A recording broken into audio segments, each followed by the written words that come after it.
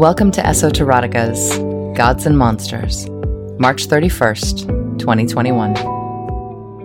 When the provocateurs of Esoterotica contemplate this particular theme, we never quite know what will happen. What we do know is that the delving into power exchange, the conventionally accepted ideas of what constitutes a god or a monster, the excavation of what is both divine and terrible within ourselves, never fails to leave us satisfied while simultaneously filled with even more questions than we had before. Desire, sex, love, each of these can make gods or monsters of us all, often both at the same time. Sometimes when people speak of us, they hit the mark of what we feel more profoundly than they could have imagined. This is Ruby Shears. Animal. He calls me animal because I am hungry.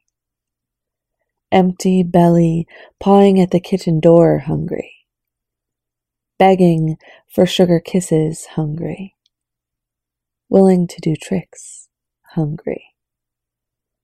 Wanting so desperately to be full that I would put my own heart on a plate just to have a seat at the table. Feeling like every mouthful might save me, but knowing that it is only just sustaining. He calls me animal because I howl. In the night when the world is at peace, I am not.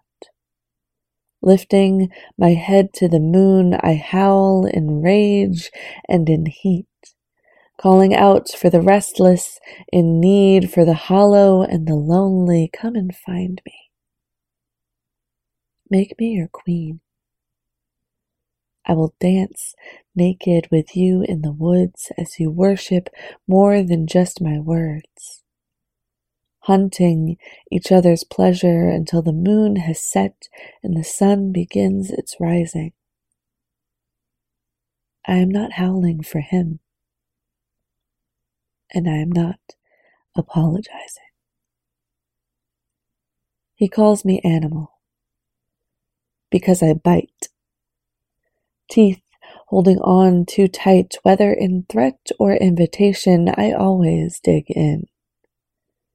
With claws clipped too short on soft paws, I draw cave paintings on his flesh in my favorite color, red. He calls me animal because I am not housebroken. I am messy, leaving coffee cup tokens of my esteem on windowsills and bookshelves. I scratch at screen doors and dig in the garden, leaving tracks, so I can never be lost or forgotten. He calls me animal because there are parts of me that are still feral. Still wanting to lay in the sun naked and sated, parts that want to both take and be taken. He calls me animal because he cannot remember my real name, only knowing me by the Morse code of bruises I leave in my wake. He calls me animal so that he can forget what I really am. Soft, fluffy violence wearing a collar of compassion around my neck to assure strangers that it is safe to approach. He calls me animal. But temples have been erected for less fickle creatures.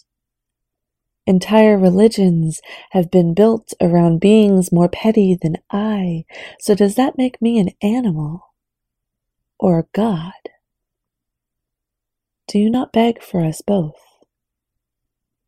Do we both not inspire fear as well as love?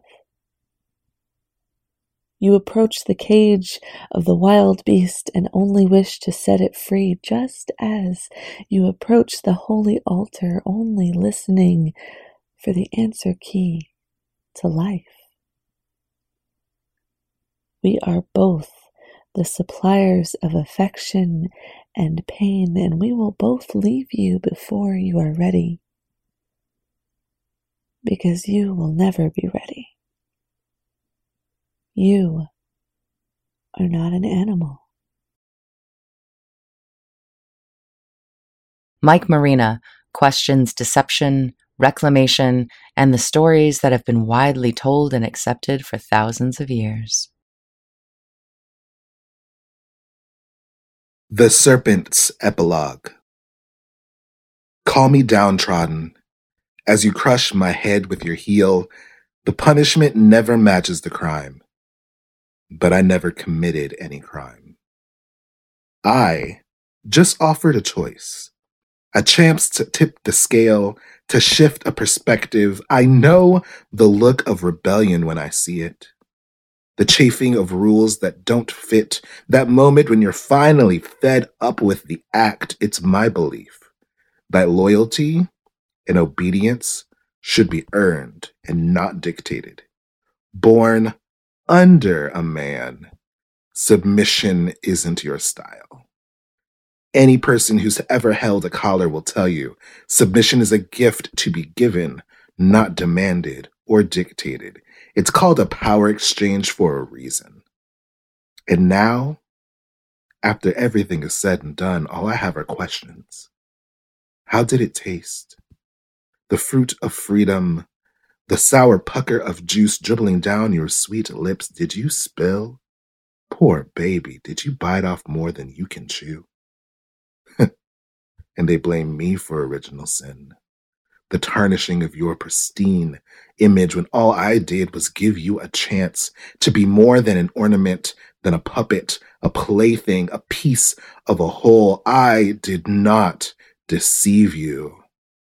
I held up the mirror so you could see your whole self, your whole beautiful self, your body, yours, your eyes, yours, no partnership to qualify, no role to justify. You exist. So tell me, how did it feel to ride on top for the first time? To claim pleasure for yourself because you wanted it? Did his lips taste tart? Did the flavor burst in your mouth like an apple, like the first sumptuous bite? Tell me, what was it like to claim your power to choose? An avenging God becomes a monster to those seeking to do harm. In this poem, I seek to give a sliver of life to my favorite and widely misunderstood Hindu goddess from my childhood. I am Shadow Angelina. From the most terrible darkness springs the deepest compassion. Imagine the deepest indigo, drawing from purple and blue and black. A vibrancy and richness strips red from her right and unfurls a tongue while a foot flexes. As a child, I looked on her face in my living room and felt warmth spread in me like an embrace. This mother of vengeance spoke to me in ways that their pale, fragile, cheek-turning boy couldn't. I would sit at her feet, tell her my troubles. Her murmured promises rang like the bells on my ankles and ears. The crimson and gold of the skirts I wore made me feel close to her, and I would pull them across my skin when I was afraid. She is fearsome and powerful, holding in her many arms time, creativity, destruction. She is blades and the ecstasy of pain. She understands deep to the soul as only those who have been betrayed can know. She has felt love, an inspiration to learn and protect. She has done exactly that. Pressed her body to the body of a lover, felt divinity, made sweat and flesh. She has made peace in the blood, made savage war in the kiss. She has stretched wide her compassion and whispers to us, fear not. Sever your devotion to ego and the bondage we suffer under by clinging to our own ignorance. As a woman, I breathe her aspect into me. The darkness poured through every crack, and I swallowed it. It began to move away, and I followed it, loll my tongue, and bare my teeth, an invitation to speak, to write, to exhale her fury. You took gifts and smothered your own enlightenment, oh so willing to consume but never to fight for it, and your lack of growth but growing entitlement, your passionate offerings mangled to pointless violence. You mourn the magic you cannot replace. Looking at you here, a stranger wears your face. What might have been extraordinary now dies commonplace. No amount of your lies can undo your mistakes. Your body shakes in my hands with electric jolts of regret that you've learned to ignore, but you cannot forget. Your jealousy that consumed the last of my respect, and the listlessness in not knowing how to connect. Never brave enough to see love's true worth. Can you place a value on these many hurts? Can you count the times you drew your weapon first? Can you live with the list where you count as the worst? When you find yourself lost, not knowing the way home, know I've turned off the lights and I am not alone. You forced me to be shelter, but you know I'm the storm. I have broken to flame from these ashes I've worn. Pansexual takes us through the process of redefining the divine and the terrible within ourselves and within those we choose to love. The taste of dust. The desert wind whipped sand into frenzied spirals, turning from sacred whispers of the dune gods into exalted lashes against our skin. A scarf formed a fortress with us at its heart. As our lips touched, the world melted away. You were Het Hor, goddess of sex, music, dance, and joy, pupils expanding past the endless possibilities of our future, everything I had ever desired, a dream of burning sands. Long before you embraced the aspect of Ra, the vengeful eye that leered at me as if I were the enemy, when did I become the monster to you? When did you begin to see every conversation as a call to war? Your tongue that once found meaning in and upon me became wrathful in its longing. My worship couldn't reach your expectations. My love became a prayer to be scoffed at.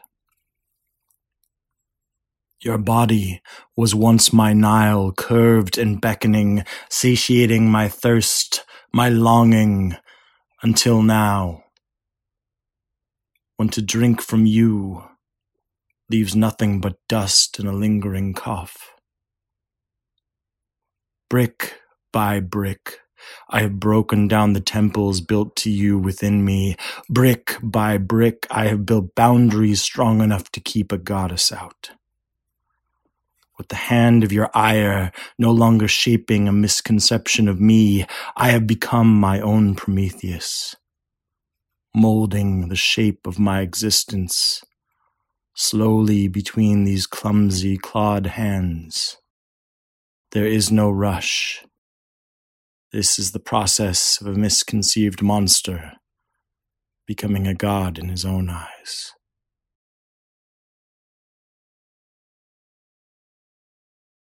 Gods and monsters are by design complicated. In the most enduring stories, they wander and want, hunger and hurt, rejoice and regret. This is Jeff Munsterman. Crawfish at any price.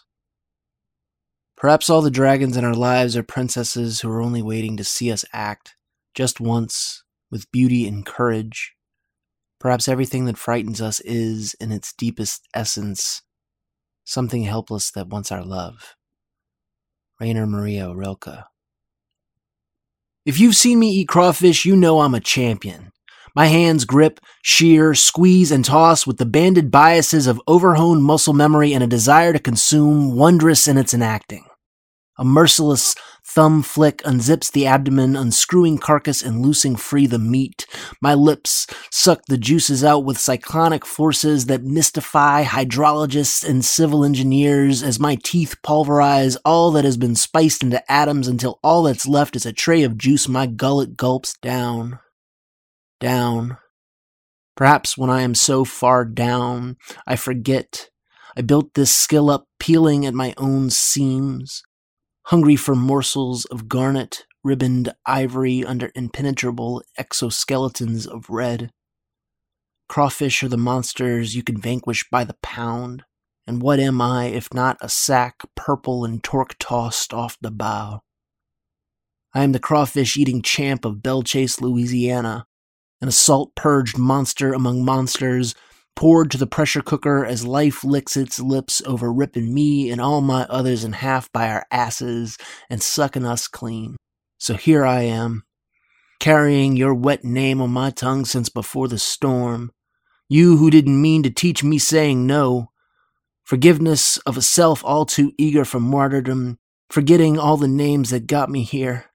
Kenny, Bobby, Leo, Ed, Jerry, Alex, Brian, James Wright, Dick Hugo, too many Davids, at least 3 Mikes. I'm calling them gods. I'm cursing them out. I am talking to myself. Saying sorry doesn't make them go away. Ghosts want what they want, so I ruin newsprint and stain my forearms, peeling each failure, each swallowed pride back to the dark mud, dead meat or succulent bite inside.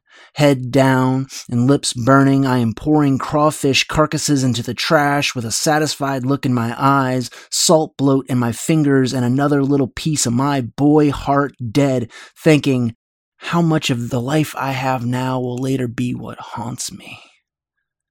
Thinking beauty and courage was nothing anyone wants to see from me. Think, no, fuck you, then rip that thought in half and squeeze its contents against my sucking tongue. If you cook down all the poetry that saved my life until it reduced to its deepest essence, I think a sip would make everyone but me blind. Its liquor the vein of sweet imbibed in every breath my lungs attempt. Those words, having left welts and calluses where the scars once lived, on hands I used to grasp my lover, hold doors open, decimate crawfish, and type out what I say as thanks to what didn't kill me. What didn't let me die, I wake up like this. Monstrous. I doze midday and fall asleep at night easier than anyone else I know. I have not strolled the shore of a river waiting for witnesses to leave or taken a knife to myself in years. Perhaps I do not slay the princess, instead trusting she's not actually some chimera in pink funky taffeta. Perhaps I choose to believe that when I say I love you, I can mean it. I want us to hurt each other's feelings in the ways that heal old hurts. I want my hands all over her, and I want both of us leaving marks. I am teaching myself a touching her that is leaf signing its name on a water's surface stillness. Last night I let the dead derailed inside me pour out like spilled ink, illuminate the manuscript of light-polluted South Louisiana sky like smokestack crows, and this morning I ate leftover steak, smothered in a crawfish cream sauce my lover and I made. Nothing she does makes me feel ugly. Life pinches at me, and I pinch back. One of the most famous pieces of visual erotica in the world comes from Japan. Published in 1814, it is called Dream of the Fisherman's Wife. Juliette Rose calls back to that era of art in her piece, Fire Drunk.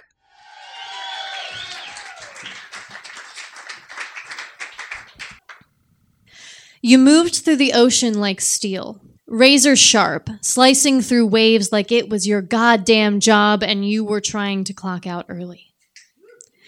The fire cryptid in me saw sea, but not monster, when I looked at you, waiting for the day that you'd look back. And when you did, you saw me, flying too close to the sun as always, but you really saw me and didn't look away. And the light didn't even seem to hurt you.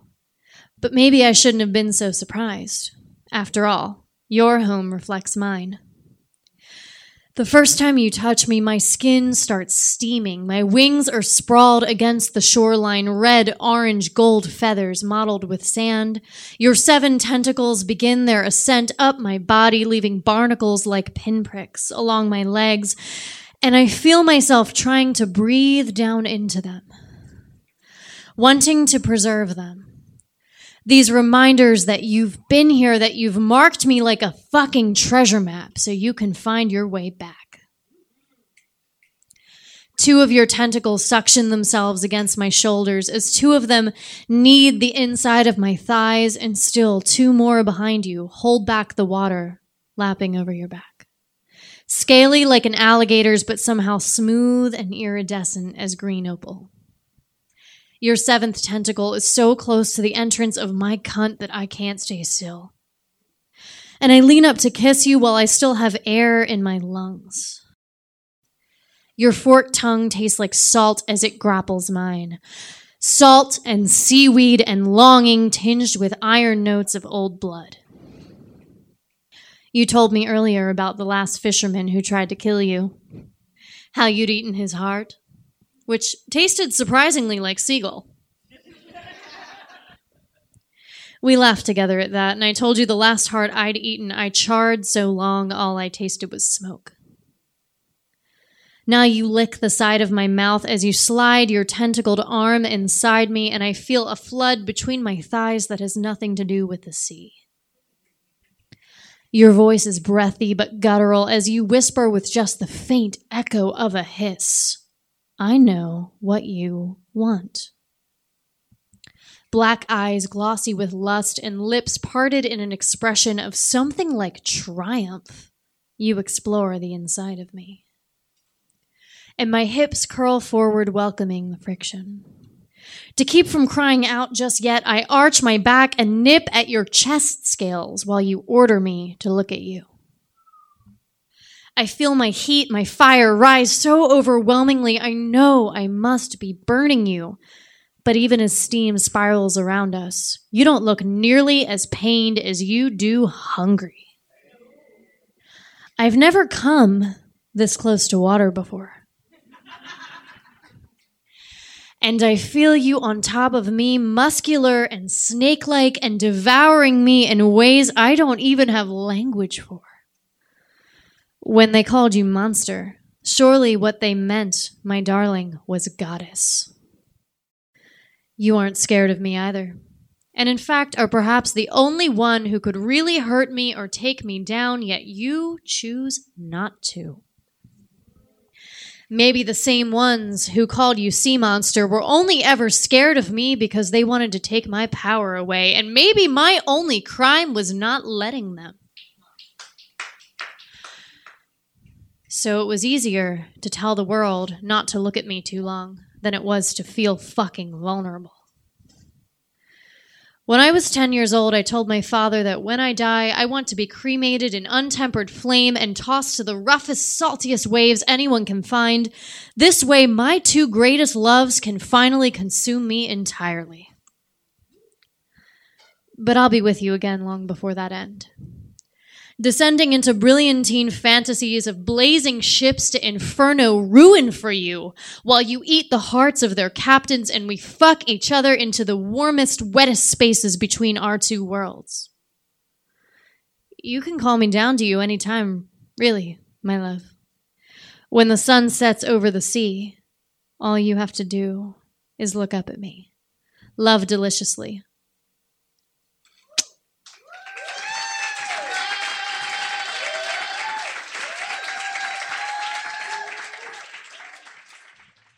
Harvey explores a whole other kind of monster than is normally brought to mind, and in doing so, visits the essence of power dynamics.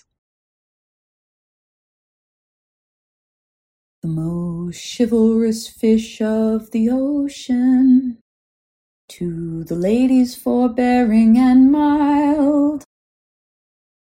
Though his record be dark, the man-eating shark will eat neither woman nor child. He dines upon seamen and skippers, and tourists his hunger assuage. A fresh cabin boy will inspire him with joy, if he's of the maturity age. A doctor, a lawyer, a preacher, he'll gobble one any fine day. But the ladies, God bless 'em, he'll only address 'em politely and go on his way.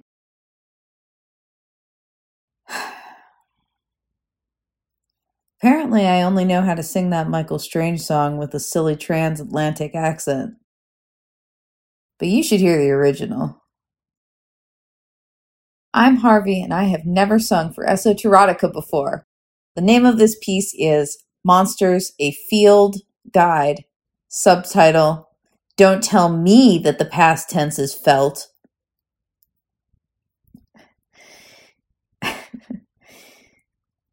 Most days I'm the many-tentacled lake monster. But some days I'm the sweet baby deer, unassumingly, innocently dipping my tongue into a lake for a sip of water. It peers back into you, you know, the void. Of course, I try to be the many-tentacled lake monster I want to see in the world. And I'm not so much an unrelenting terror. Exhausting, rude. Yes, of course, I try not to impose too much upon the baby deer population. I ask first, and the sweet baby deer near the edge of the lake is usually like, what do you mean? Well, that sounds fine, sure. And then I do whatever idiosyncratic expression of affection I have requested, and we move on and forget about it. Until the next time. It's hard to remember when I realized I want to just shake the hell out of people with their hip bones. Really jangle them. I love this. I just love to do it. I place the palm of my hand against their hip bone and wrap my fingers outward around their hip and shake them. Shake their whole body. Is anything so satisfying? This is like maybe if they tell a really good joke. Something clever. There's probably a better word for what I'm talking about than terrorizing. This is how I express affection. One of the ways. For example, when someone is being extremely cute, I like to squeeze their earlobe. Not too hard. I won't pull at all. This one is specifically for when I feel like, eee. That's how I need to express how adorable you are. It's the sensation that's somewhat like when someone squeezes the back of your elbow, but more intimate than that, of course. And I like to kind of munch on the back of elbows. But that kind of thing would probably be part of a larger campaign of terror. I have a zillion of these. I love to nibble on bellies and on the backs of arms. And I guess this is an obvious one, but sucking on and licking someone's armpit really does it for me. Bellies and armbacks are so deliciously soft, but armpits are the pussy of the upper body. Yes, even on men. I think that's a good transition into I love every single way to tickle another person. This is what a monster looks like, but especially gobbling their toes. My other favorite is actually pointedly not physically tickling them, but just pretending like I'm going to tickle them, which to be fair, I might, as they lose their mind at the thought of being tickled. Tickling someone with just my brain and context, so sexy. It's hard to think of something I find more endearing. Monsters are real, people. I've discussed this before, but I think the thing about these behaviors that I find so intoxicating, and to some extent, the thing that draws me to them, is that they command their subjects' entire attention. It's a fantasy, I suppose, of complete but momentary control, but also of soft power. Or maybe it's a fantasy about being just right on the edge of something. Y'all, I have so much monster material. You know how sometimes when adults are talking to a cute animal, they'll say something like, "Oh, you are so cute, I could just gobble you right up," or something like that. Or, wait. Okay, no, this is not just me, is it? I love to pretend to consume the things I love. Nom nom nom, I could eat you up. Rah. Come to my house made of candy and let me eat you. It's like that. I would now like to relate two of my most favorite monstrous acts. The first involves two women and a man. The man is restrained and tickled and teased by one of the women, while the other woman gives him a blowjob. I'm sure this works mixing around the genders, but I only have experience as described. And if that doesn't sound monstrous enough, I will leave you with this. One of my absolute favorite forms of terror is asking a person with balls to press their balls between their legs and let me lick them and blow on them and caress them while the balls are pinned there between the legs. I don't think I can ever get enough of this. This is the best thing. I can never believe my luck when someone allows me to enact my monstrous will upon them.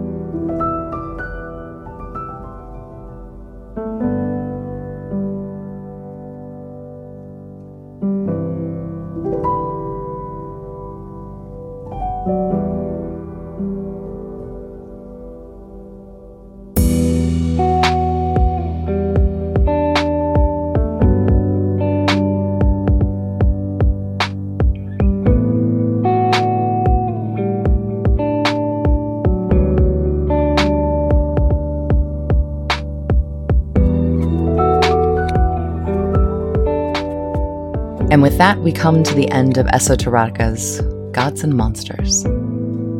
Did you know that the words terrible and terrific are born of the same root, and yet the current usage holds them on opposite ends of the pleasure and pain spectrum?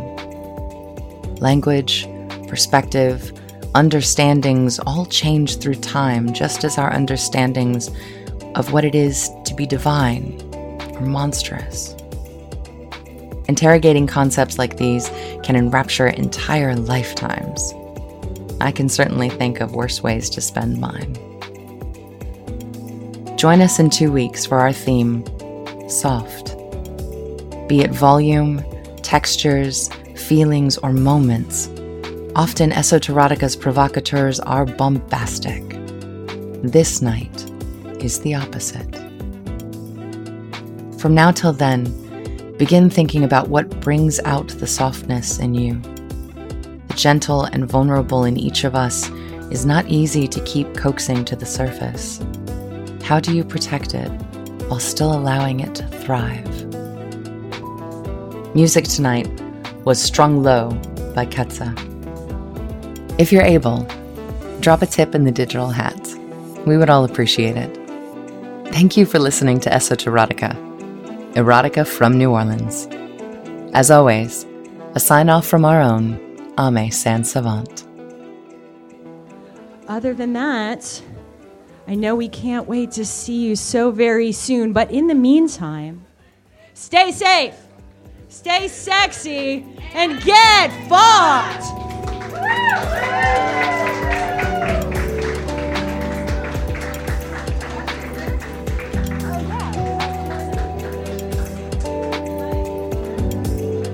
All of our online shows are produced by Jeff Munsterman and Shadow Angelina. Sound recording and mixing by Jeff Munsterman. All rights reserved by the provocateurs of Esoterotica.